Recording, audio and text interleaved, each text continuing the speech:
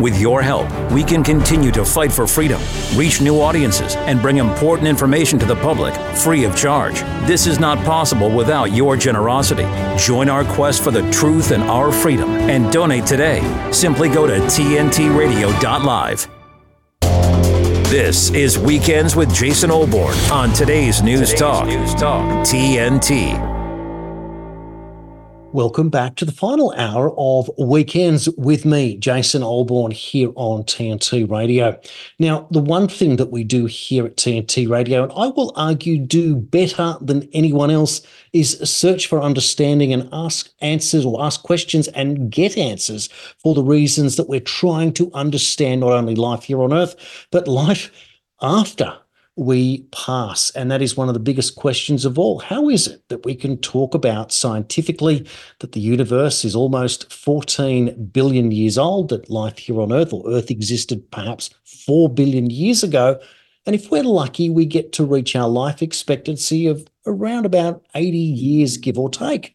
I mean, that is not a long time to have our life here on Earth, to gather all of the understanding and to wonder what it is that put us here to be here on Earth and be the only intelligent source, to have a soul, but also to understand a lot more of what is going on, and in many ways to reach the idea of self-reflection, to ask questions and to look at ourselves, to look at our lives, and to look at our environment, to look at our planet, and to go far beyond and look at the galaxies, goodness me, and how it expands beyond all that, and ask the questions, are we alone, etc., etc. But really it comes down to what happens next.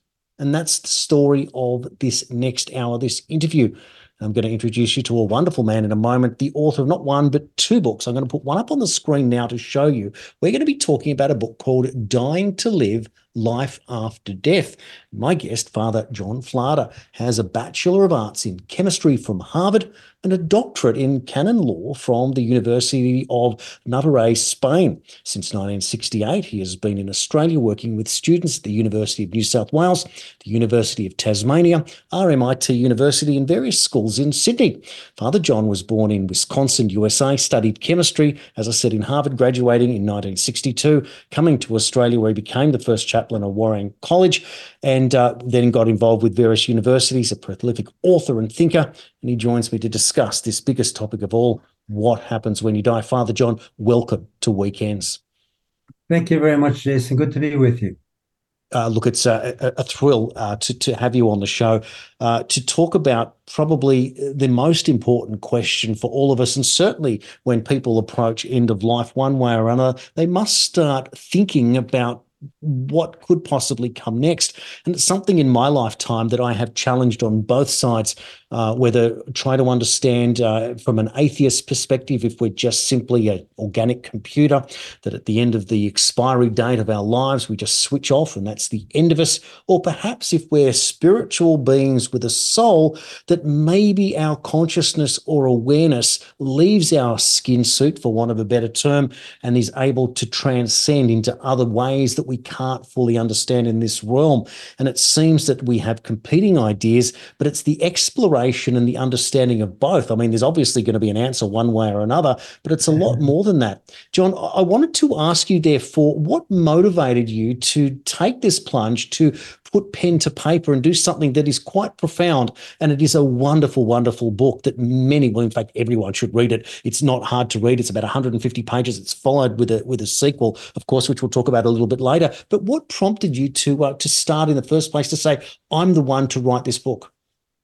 That's a question that I answer in my introduction, which begins, this book was not my idea. It would never have come about except for a friend who was attending a retreat that I was giving. He said, I'm 79. Wouldn't it be good if there were a book on life after death for people who don't believe in it? And I immediately took the idea for two reasons. One, it's an important topic, and I wasn't aware of any book written on life after death to show that there is life after death. In other words, to show the non-believer this is real. And secondly, I had already written a lot of material because I write a column every week since 2005 in the Catholic Weekly of Sydney on issues of faith. And I had written quite a few on issues of life after death. So I had already written quite a bit. Obviously, I had to write a lot more for this book, but thinking there's no book like this, I can write it because I've already written quite a bit. I took to it with great energy and finished that book within that year. The retreat, when this fellow mentioned the idea, was at the end of January of 2021, and the book was finished well before the end of that year. It was published by Connor Court in Brisbane early in 2022. So it wasn't my idea, but I was so happy to have been given the idea. And the more I wrote, the more I became enthused with the topic. And one other thing about this, by the way, Jason, and that is this.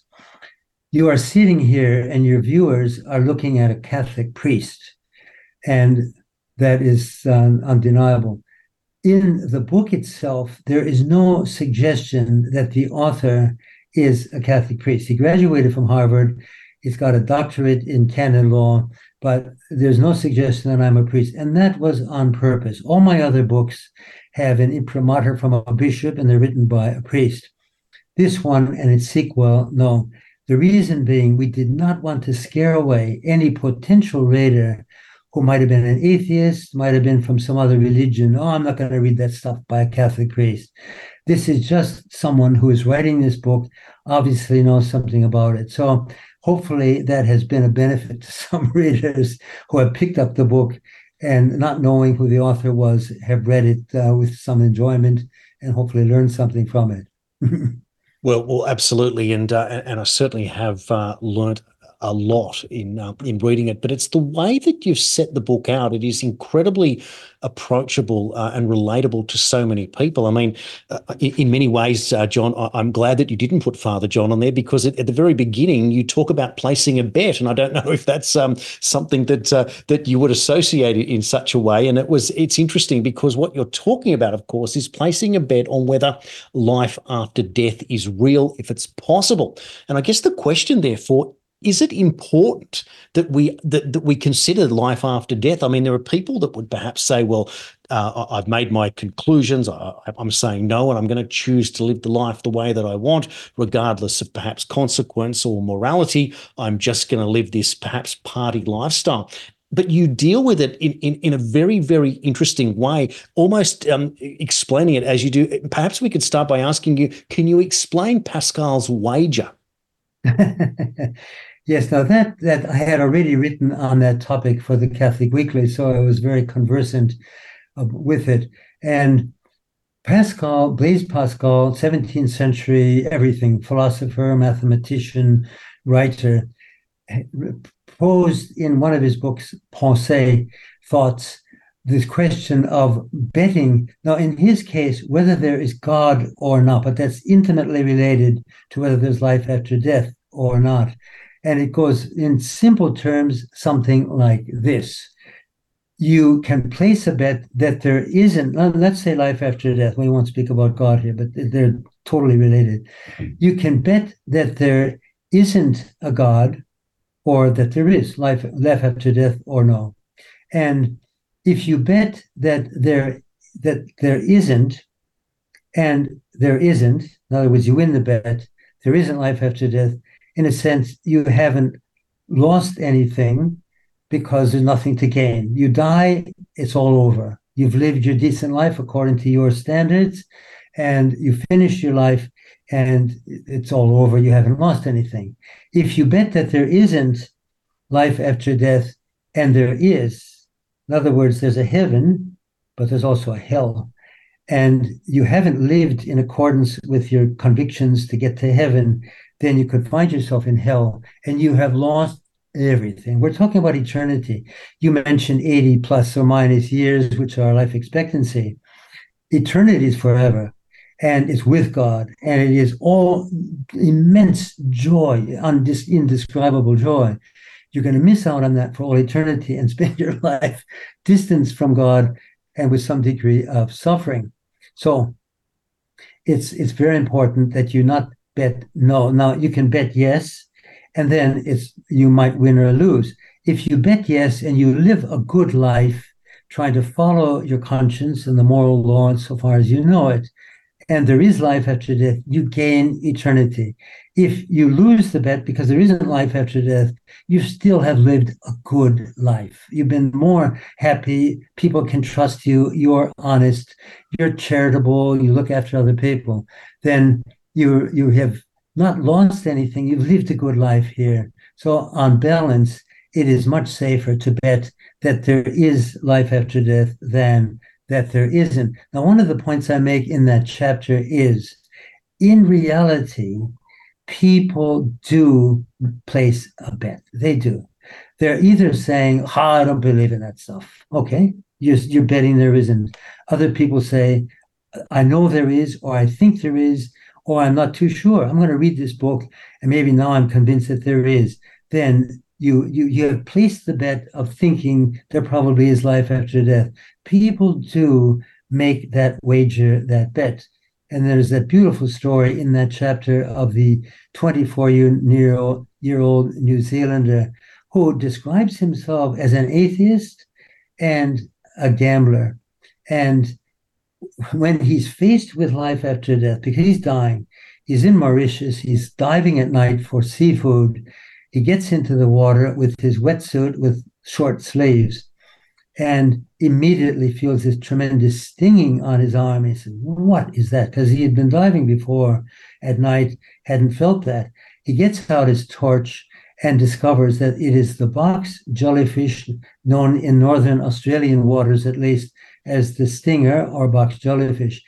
It has 2-meter-long tentacles with barbs on. The toxins enter through those barbs and the scratches in your skin, and you will be dead within 15 to 20 minutes.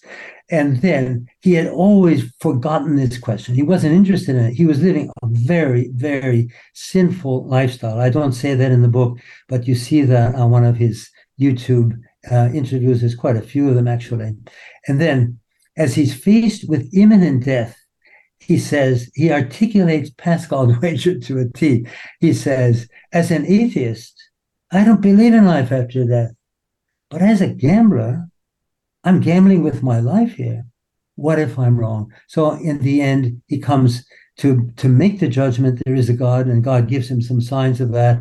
Then he has a near-death experience in which he's unconscious for about 15 minutes, during which he experiences hell. And he said, that's where I would have gone had I not been sorry for my sins. And then he experiences heaven, and you just can't describe the joy of heaven. So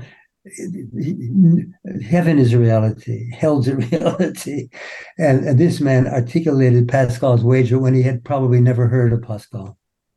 It is a remarkable story indeed. And this is what's one of the beautiful things about the book, is that you take the time to explain other people's perspectives as they add up and create this this process of understanding of the possibility. And it's almost analytical. We're going to talk a little bit later in the show about the science behind it and the deductions, where you deduce mathematically the odds of the universe being created by random chance. So we're going to explore that after the break. I think that's a really important part. We're also going to explore the soul, and you explain that plants and animals also have a soul, but they don't have the spiritual connection that the human being has. And it's very important for us to understand the differences here. And it would explain how humanity or life as we know it means that we can obviously eat animals and we can eat plants, etc. And that way, even though we have a soul. And I think it's important that we explore more of that as we go through this process. The idea, of course, that even if you were to learn, for example, that someone passes and that person realizes that there is life after death, I guess going to the break, John, would that prove, therefore, if there was life after death, would that prove once and for all to that human being that God exists? Oh, yes, because there's a chapter 5. Well, you've got that because you mentioned some things from it. 7 arguments for the existence of God, 6 of which are based on scientific findings from the 20th century on the cosmos, on the universe. They're all very, very cogent arguments, and three of them have convinced atheists that there's a God and life after death. So, yes, looking at the universe, we can know there's life after death. There's a God. And then with that comes life after death. Look, it's just such a wonderful book. I'm going to put it up on the screen again. We might run some overlay there, but Dying to Live, Life After Death, or Reflections on Life After Death, an incredible story. We're going to take that break in a moment, and when we come back, we're going to explore more of it. But if you love a good documentary, then you'll love our special screenings, Uninterrupted. Cinema is the name of the show, features some of the latest or notable documentaries from the world's best filmmakers. You can check out on TNT's website for more information. The good news is it's coming up right after this hour. You will get one of those cinema documentaries, because weekends are better when you spend it with us here on today's News Talk TNT. TNT's Kate Shemirani. They want you dead. It's a depopulation agenda. I hate to break it to you. The government are not your mummy and daddy. You are. Walk in authority. Take control of your own health. It's not the healthcare service, it's the homicide service. That's what they're doing. From the minute you're born, they're injecting you while you're in vitro now. It's about making you sick, keeping you sick, treating you, killing you, disposing you, and charging you for the luxury, and we don't want that. We want you to live a long and healthy life so that you too can look like Klaus Einel Schwab of the World Economic Forum, that bloke in the skin suit. We can live forever. We should be living till we're 120. Kate Shemirani on today's News Talk TNT. A better business tip from TNT Radio. News Talk Radio listeners are some of the most active and involved listeners of any format. TNT Radio listeners rely on TNT Radio often as their primary source of information. They trust TNT Radio and are highly engaged with the content. If you'd like more information about advertising on TNT Radio, simply fill out your details on our contact page and we'll be in touch. To find out more, go to tntradio.live. Unbiased information. Honest and forthright. News without the misinformation. It doesn't matter what side you're from. What matters is what you say, the truthfulness behind it. Today's News Talk Radio, TNT. Welcome back to Weekends. My guest this hour, Father John Flader, talking about his incredible book, Dying to Live, Reflections on Life After Death. Now, what I wanted to head into in this segment, John, was the soul. And you make reference to plants, animals, and human beings have a soul, but there is a notable difference. Can you explain? Yes, well, the very word soul normally we associate with humans.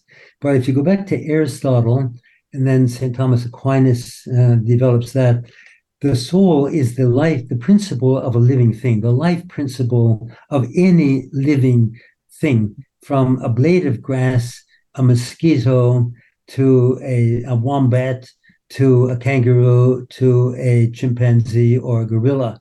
And everything that's alive has a life principle, something that coordinates all of the functions of that living thing so that it can reproduce and it can nourish itself if it needs to nourish itself, or obtains light in the case of plants, and so on.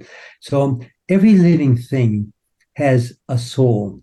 Human beings have a soul too. We're alive, we have a life principle, but our soul is spiritual, what we sometimes call an intellective soul. So we can think. Now, a lot of people will think, and many universities are going to embed this idea in students of things like medicine, sociology, psychology, and so on. We are just a higher animal.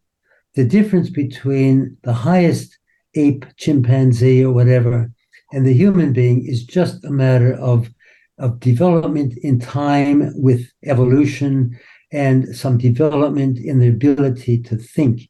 And we say categorically, no. We have a soul which is altogether different from an animal. And the one word that I think your listeners would be interested to fall back on, which I do, is a word that starts with P, and it is progress. We know that we are radically different from animals in that we make progress, we human beings. If you watch gorillas over centuries, you're going to see them living exactly the same way as they always did. If you look at human beings from our first parents, and by the way, Adam and Eve are two first progenitors of the human race, and the geneticists now are telling us that all human beings are derived from a first pair. They say all men alive are derived from one man because they all have the Y chromosome. All women alive today are derived from one first woman. Let us call her mitochondrial Eve because they all have the mitochondria DNA, which is passed on through the daughters, through the feminine line. Anyway, now getting back to animals and human beings. If we then look at human beings from the beginning, human beings began maybe in a simple form to, for example, make a fire, or make a wheel, or make a bow and arrow, or a club, or a boomerang. And then that was leading to carts. Then it was leading to internal combustion engines. Then it was leading to airplanes and computers and flights to the moon, manned flights, and the prodigious advance in medicine in every area. We are constantly making progress. No animal does that. Now, one of the arguments that people can come back to, which seems to indicate some commonality between humans and animals, the higher apes, is what we call the affective life. So we go to the zoo, and I've been to a good number of zoos, and you can watch the mother, let's say the gorilla, cuddling her infant. You can watch her young, who are a little bit older, playing, maybe wrestling, maybe climbing up the trees or swinging on the swings, whatever they're doing. And you can see a certain affection, a certain love, a certain relationship between that animal and the others. We have dogs. Dogs are quite affectionate. Cats aren't. They're pretty cold. Fish aren't affectionate at all. So there is, in common with the higher animals, what we call the affective life, but not the intellective life. Our soul is the intellective soul, the spiritual soul, which can think, which can make progress. And of course, write books, write philosophy, write music, write poetry, and build buildings and everything else we've been doing. So our soul is radically different. We have a soul, and then we're going to come to the conclusion in this book about life after death. The spiritual soul cannot be destroyed. When you bury a cat, then the whole being decomposes. There wasn't a spiritual soul to start with. There was a life principle, an organizing principle within that cat, but everything decomposes into its constituent elements. A human being dies, we can bury the human being. The body will decompose just like that of the animal. The soul, being spiritual, cannot be destroyed. We can destroy anything material, but we cannot destroy something spiritual. We can't blow it up with a bomb. We can't cut it in two. We can't beat it with a hammer. It's spiritual. It lives on. And we only know by revelation from God, through the Bible and so on, that there is life after death, and there's a heaven and a hell and purgatory, actually. But by philosophy, we couldn't know that. We can know that there is life after death.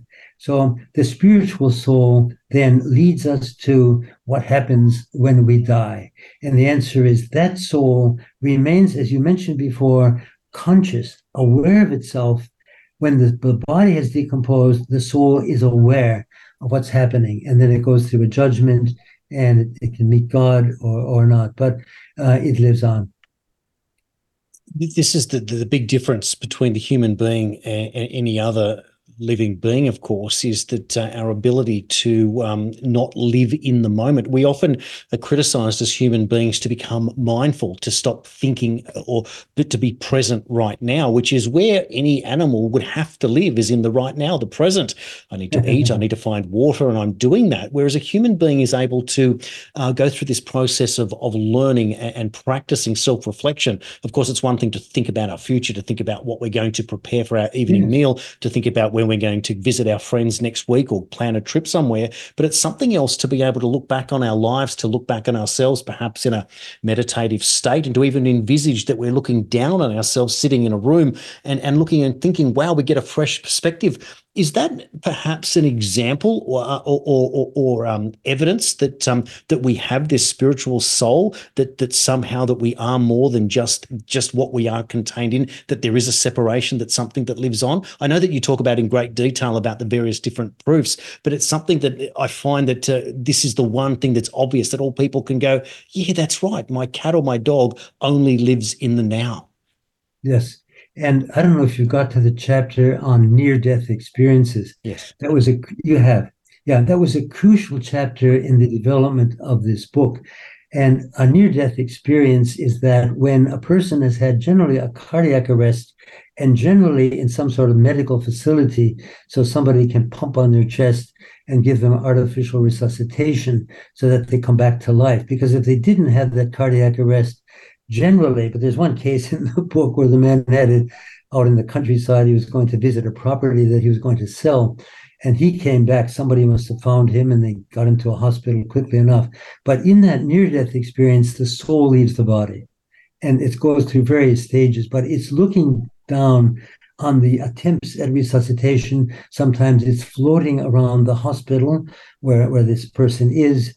Sometimes it goes beyond that, goes through the tunnel to the light, which is a common experience we've read about, to the light. And then in there, often there's a judgment, which they call the life review. There are scientists, psychiatrists investigating near-death experiences. There's quite a number of books. I've read 2 of them. And they call this the life review. We would call it the judgment before God. You see your whole life in an instant. It's quite a frightening experience. And then you will know, I'm going to hell.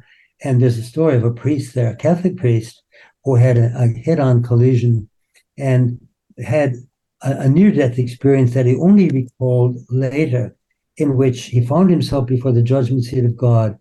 And he knew from what he saw of his own life that he was going to hell. This Catholic priest, who was an active priest in his parish in Kansas, in the United States, and he knew he was going to hell, and he accepted that. He said, that's what I deserved. Then he didn't go there because Mary, the mother of Jesus, intervened. That was quite an extraordinary story, but this man tells it, and he was going to hell, and he felt that. So the judgment, and then after the judgment, you will know, I'm going to heaven, I'm going to hell, I'm going to purgatory, which is another possibility too. This is what becomes so amazing in this process, is that it's the power of deduction that people are arriving at these, obviously experience, but are arriving at these conclusions.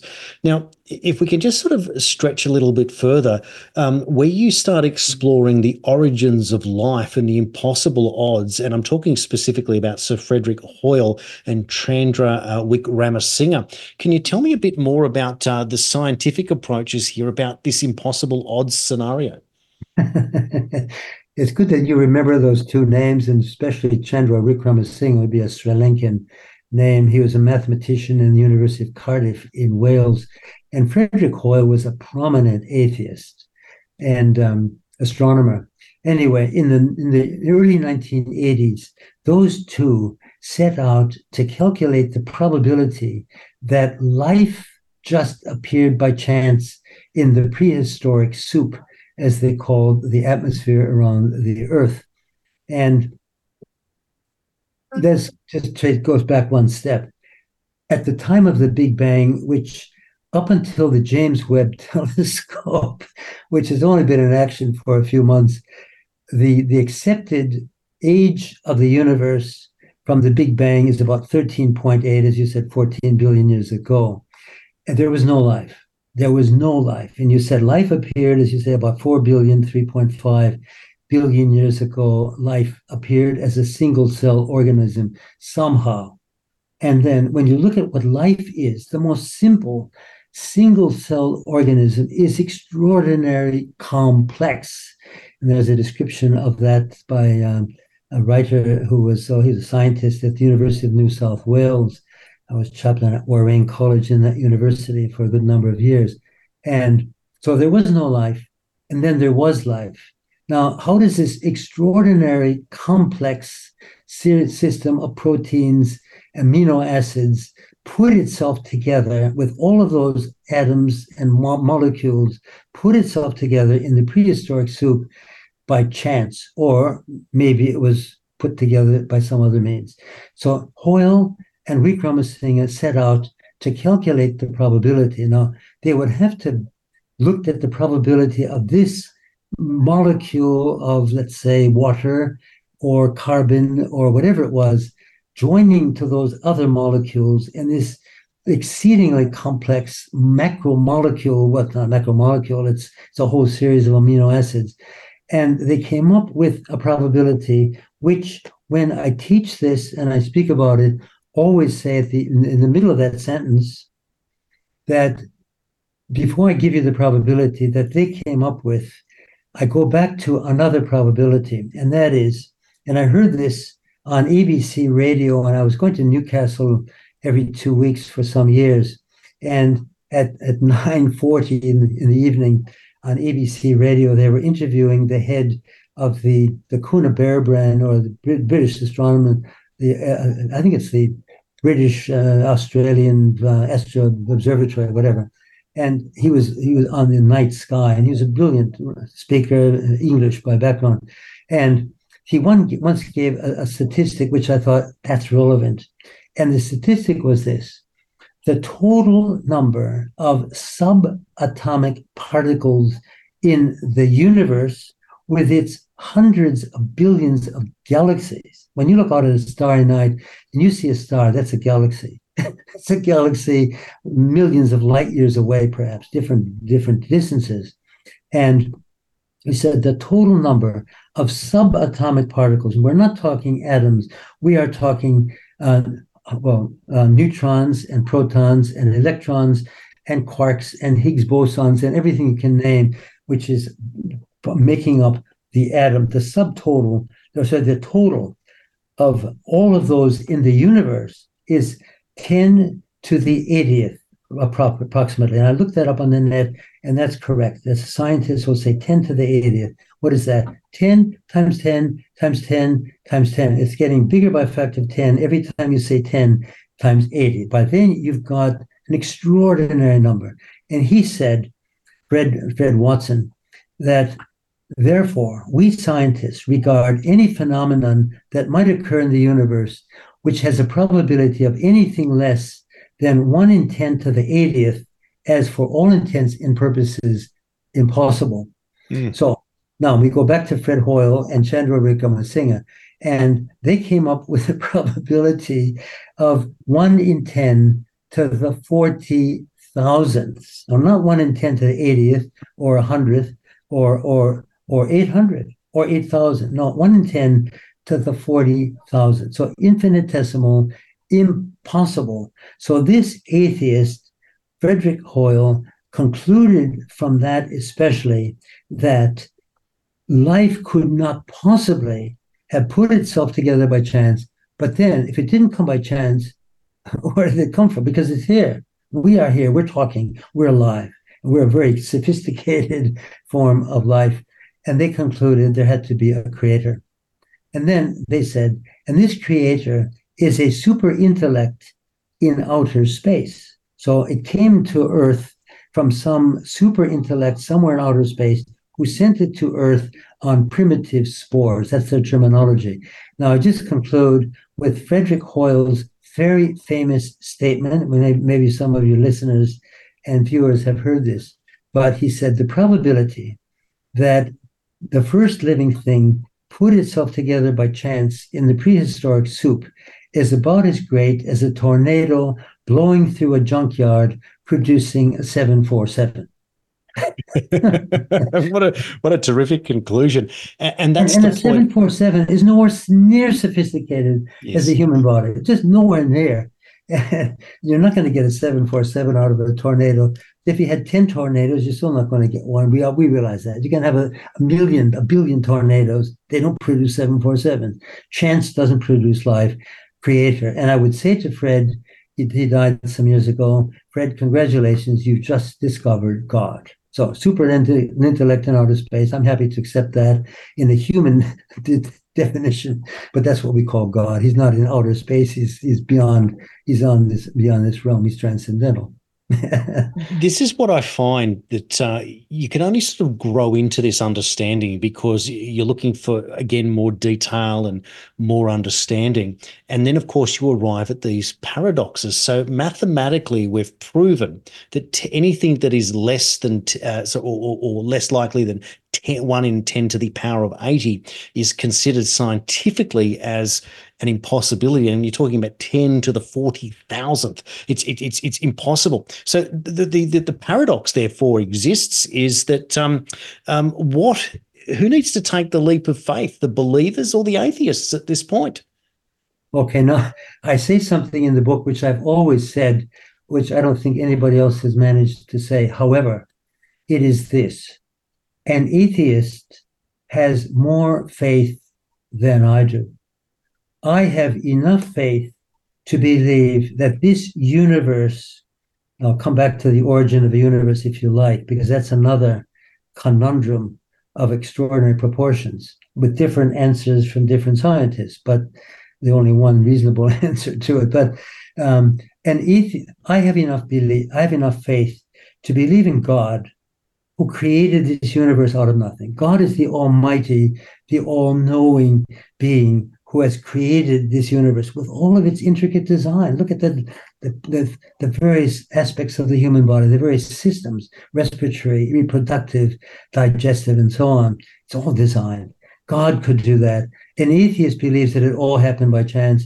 That takes an act of faith that's well beyond mine. I can't possibly believe that. There's no evidence for it. It's just a leap of faith. There is no God. The universe is here. It just came to be. Life just came to be. Well, congratulations on your faith, but I just don't have that much.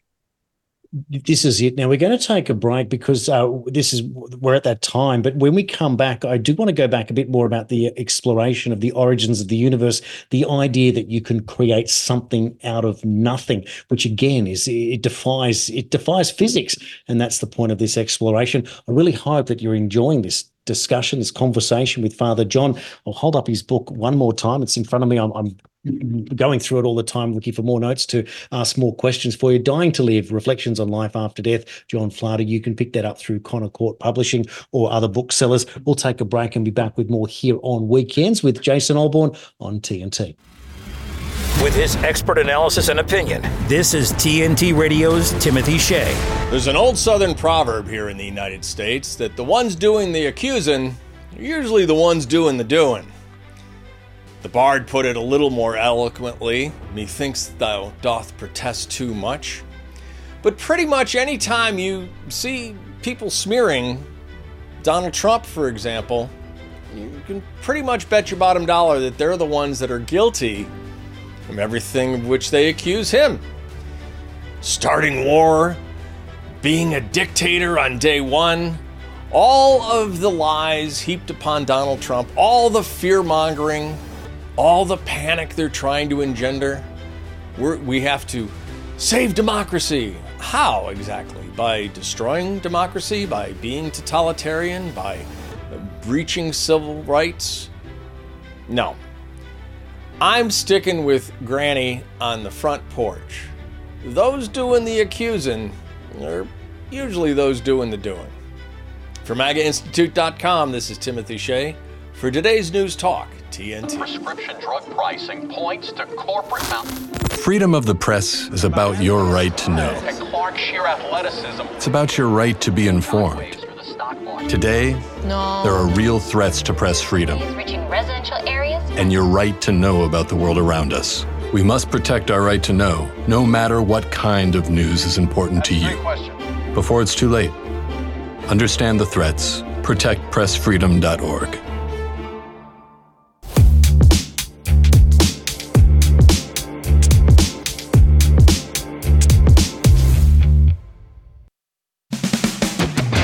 Weekends are better when you spend it with us. Weekends with Jason Olbourne on today's News Talk, TNT. Welcome back. We are with Father John Flader with his wonderful book, and we're going to explore now not only life after death, but the origins of the universe. John, how is it possible that in physics, energy transfers into another form of energy, but the origins of the universe, according to science, are telling us to believe that something can come from nothing? That is the ultimate mystery, isn't it? And if the latest scientific explanation of the universe, I say latest, I don't know when this came about, but it's probably in the last 50 years. Before that, the Big Bang goes back to the 30s. In fact, it goes back to a Catholic priest, Georges Lemaitre, who was a Belgian. And at first, Einstein disagreed with him, but then he came to believe in the Big Bang, the origin of the universe. But it was possible to believe in a whole series of Big Bangs, so that the universe would explode into existence. It would gradually expand, but then gravity would pull it back, so it would reach its apex, in which it was the maximum, let's say, distance across, but then gravity would gradually pull back. It would slow down in its expansion, and then it would collapse again into another Big Bang, and then it would be a Big Bang after that. And this could go back there always has to be a beginning. That's another philosophical absolute certainty. But maybe this Big Bang 13.8 billion years ago wasn't the first.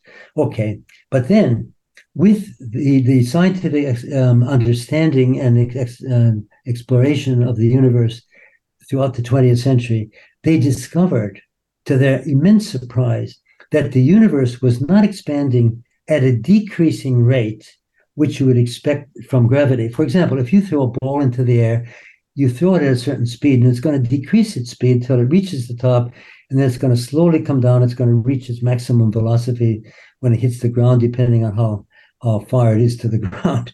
But that's what you expect in the universe. Then they discovered it's expanding at an increasing rate. Now, they know this from various experiments that they do. And that was a mystery for them, because that presupposes what they're now calling dark energy. There's dark matter. A black hole just absorbs everything around it, and not even light gets out of it. It's a black hole. But now we have dark energy, which is some sort of energy out there which is pushing things stronger than the force of gravity, which is pulling things together. Anyway, so with that, they then conclude, before this Big Bang, there was nothing. Now, I mentioned before something that I didn't finish, and that was the James Webb Telescope. With this, they are peering back into time to unbelievable distances, to a point where, if we say 13.8 billion years ago, they have discovered galaxies that date to a few hundred billion years after the Big Bang. Now, that's right back at the beginning. And then they say, well, no, somebody said this. I haven't read this, but someone said that maybe with the James Webb Telescope, they're going to push back the age of the universe to something like 20 billion years ago. Well, anyway, at some point, the universe began. And they are convinced, the scientists, that before that, there was nothing. Now we've got a problem. Out of nothing, nothing comes. Everybody knows that. So, but out of nothing, something has come, lots of it, billions, hundreds of billions of galaxies. And here's another fact that comes from the James Webb Telescope. When I was researching all this, and I have a scientific background, that's why I love science. But when I was researching this, I came up with a figure of 2 trillion galaxies. And then I read further, and they said, well, look, that's a bit too many. Let's call it hundreds of billions.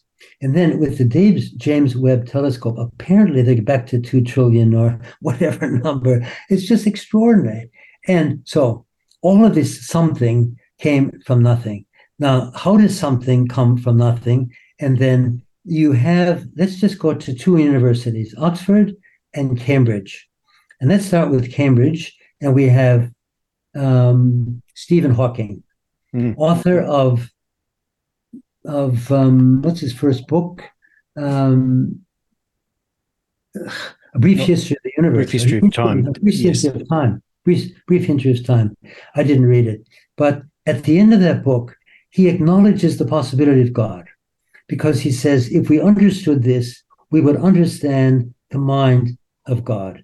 So he doesn't deal with the origin of the universe. He just acknowledges there could be a God. He says, my area of science is on the frontier between science and religion. I try to stay on the scientific side of the border, which is all a scientist can do. A philosopher, a theologian can go beyond that. They can speculate about the other side of matter and science. So he then, in that book, A Brief History of Time, said, if we knew that, we could know the mind of God. So there was some belief in the possibility, at least, of God.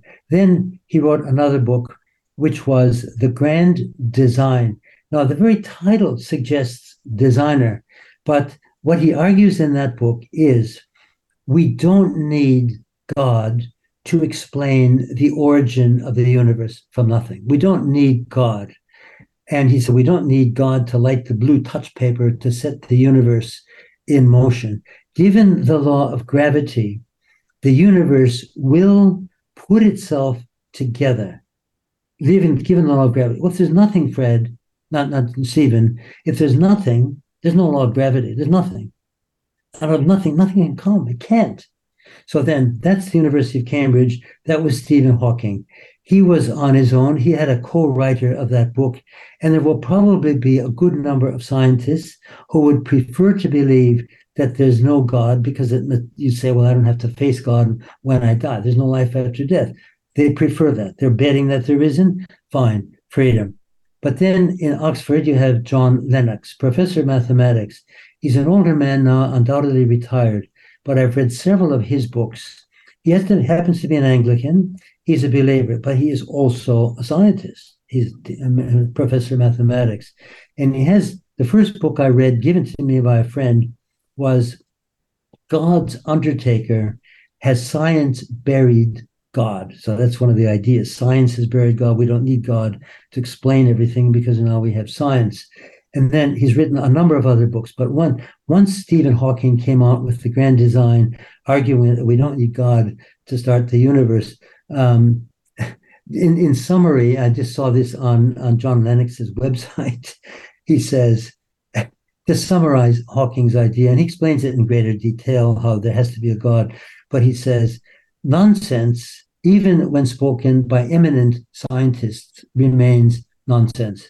So, I mean, out of nothing comes. You can have all the explanations you want, but you need some being to put that all in motion, to create out of nothing something. And the only explanation is God. I can believe in that.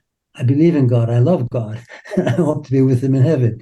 But if you don't have God, well, then there's nothing. And then you don't have a cogent explanation for the universe. You just don't. Well, this is the great confusion and the great paradox, of course, because putting all your eggs in one basket, the incomplete science, and expecting to get an answer that defies the laws of physics doesn't make a whole lot of sense. Looking back on the world as you've lived a wonderful life, Father John, do you think that God is disappointed in his human creation, therefore, or is he proud of it? Is it just a work in progress, perhaps? When we ask what God is thinking, we'll have to ask him when we get there. I always say that. We'll find out when we get there. We'll have to ask him. But God lives in absolute happiness, bliss. So he can look on us and he sees all of us. He knows all of us. He knows all of our good deeds and he knows our sins too. And he's probably disappointed in our sins, but he loves us. And remember in Genesis, at the beginning of the Bible, and after every day of creation, there's 6 days of creation, at the end of each day, it says, and he saw what he created, and it was good. So it was good. Everything that has existence is good in itself. It's good. So God is happy with his creation. Human beings he created with freedom. And here he ran the risk of misuse of freedom. With animals, he didn't. They follow their instincts. They don't commit offenses against God. They just do what they were made to do. And let us say that in the animal kingdom, some animals are going to eat other animals, and those animals in turn might eat other animals. And those basic ones are probably going to eat grass or insects. But if they kill somebody, that's killed something. That's their nature. But human beings can do the wrong thing because we're free. He leaves us free. And Adam and Eve did the wrong thing, and that's why Christ became man. But we are free. Is God disappointed with our sins? Undoubtedly. But then again, he knows he made us free, and he forgives us. And that's one of the great truths of theology or of knowing God, is that he's ever merciful. So he's going to forgive us our sins. And frankly, let me say something for all of you listeners, whether they are atheists or Christians, believers, or Hindus or Buddhists or Jews or Muslims, is that all we need to do to escape hell is be sorry for our sins. We can commit all the sins in the book, and when we die, if we're sorry for our sins, we're not going to go to hell. So we don't have to think about hell, but we have to live well so that we can be sorry. You mentioned your dad, and he did a lot of good in his life, and I'm convinced that people who may not have a religion, but they do a lot of good in their life, that's going to get them to heaven. So I have a lot of hope for people like that. I've got a brother like that myself, very good man, but he just is an agnostic. And I told him to read my book. I don't think he has, but he said he's my brother. He hasn't even read my book. I don't think, maybe he has, but he hasn't talked about it. Another couple have, my siblings. I find that very interesting, that the people closest to us can in many ways doubt the abilities that others can see in us. I wanted to just draw a couple of comparisons. It's not necessarily related directly to the book. I also want to mention the sequel to the book, The Final Exam. We'll get to that. We are obviously running out of time. But in many ways, we look at the idea of the self or collectivism. And the idea is that we can live, and these are also paradoxes. The idea that we want to become or ought to become self-sufficient in our lives, that we don't need to therefore depend on anyone else for the things that we need to do. But the opposite of self-sufficiency, therefore, is dependency. But at the same time, we're encouraged to work collectively for perhaps the greater good of all humanity and the planet, etc. But there's also the idea that you can be every person or every man for himself that seems to compete against that idea. But it seems, though, that you can be self-sufficient and work for the greater good, as opposed to being dependent on the system and also being selfish and every man for himself. So these are, again, these great paradoxes that are out there. And I just thought it was worth mentioning that, because all of us are trying to live our best lives. And it seems that the more that we can do for ourselves and not have to depend on anyone else provides that said freedom that all of us are looking for. How does that sort of marry up to your sort of worldview, your big picture, perhaps? Well, my big picture is nobody is self-sufficient. We can be relatively self-contained, self-made man, but we all depend on others for the police force, for putting out fires, for health. We go to doctors, and people make our clothing, and people educated us, and people built our house, and we're totally dependent on others. We are all in this together as the human family, and therefore, even though we are a separate individual, we are not dependent on others for our thought process and what we're going to do. To some extent we are, of course, but to some extent we're independent. But we are part of the human family, and we have a duty to the human family to work together for the common good, for others. And the more we do for others, the more we're storing up treasure in heaven, if you like, to get us there when we die.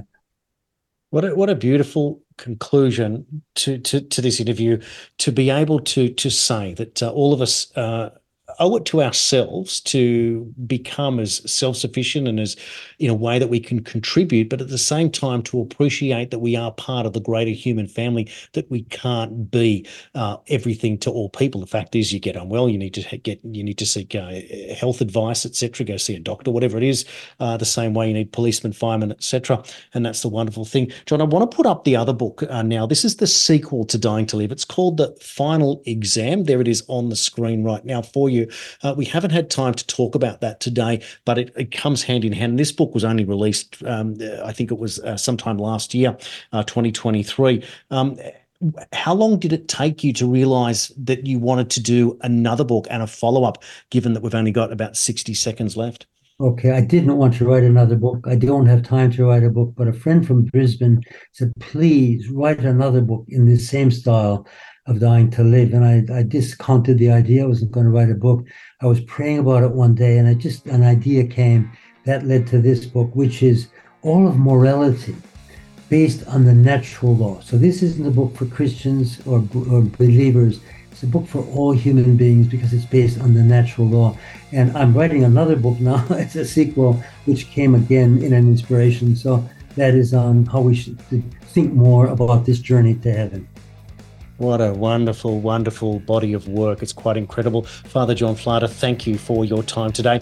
I hope that everyone watching and listening has enjoyed this show as much as I have in delivering it to you.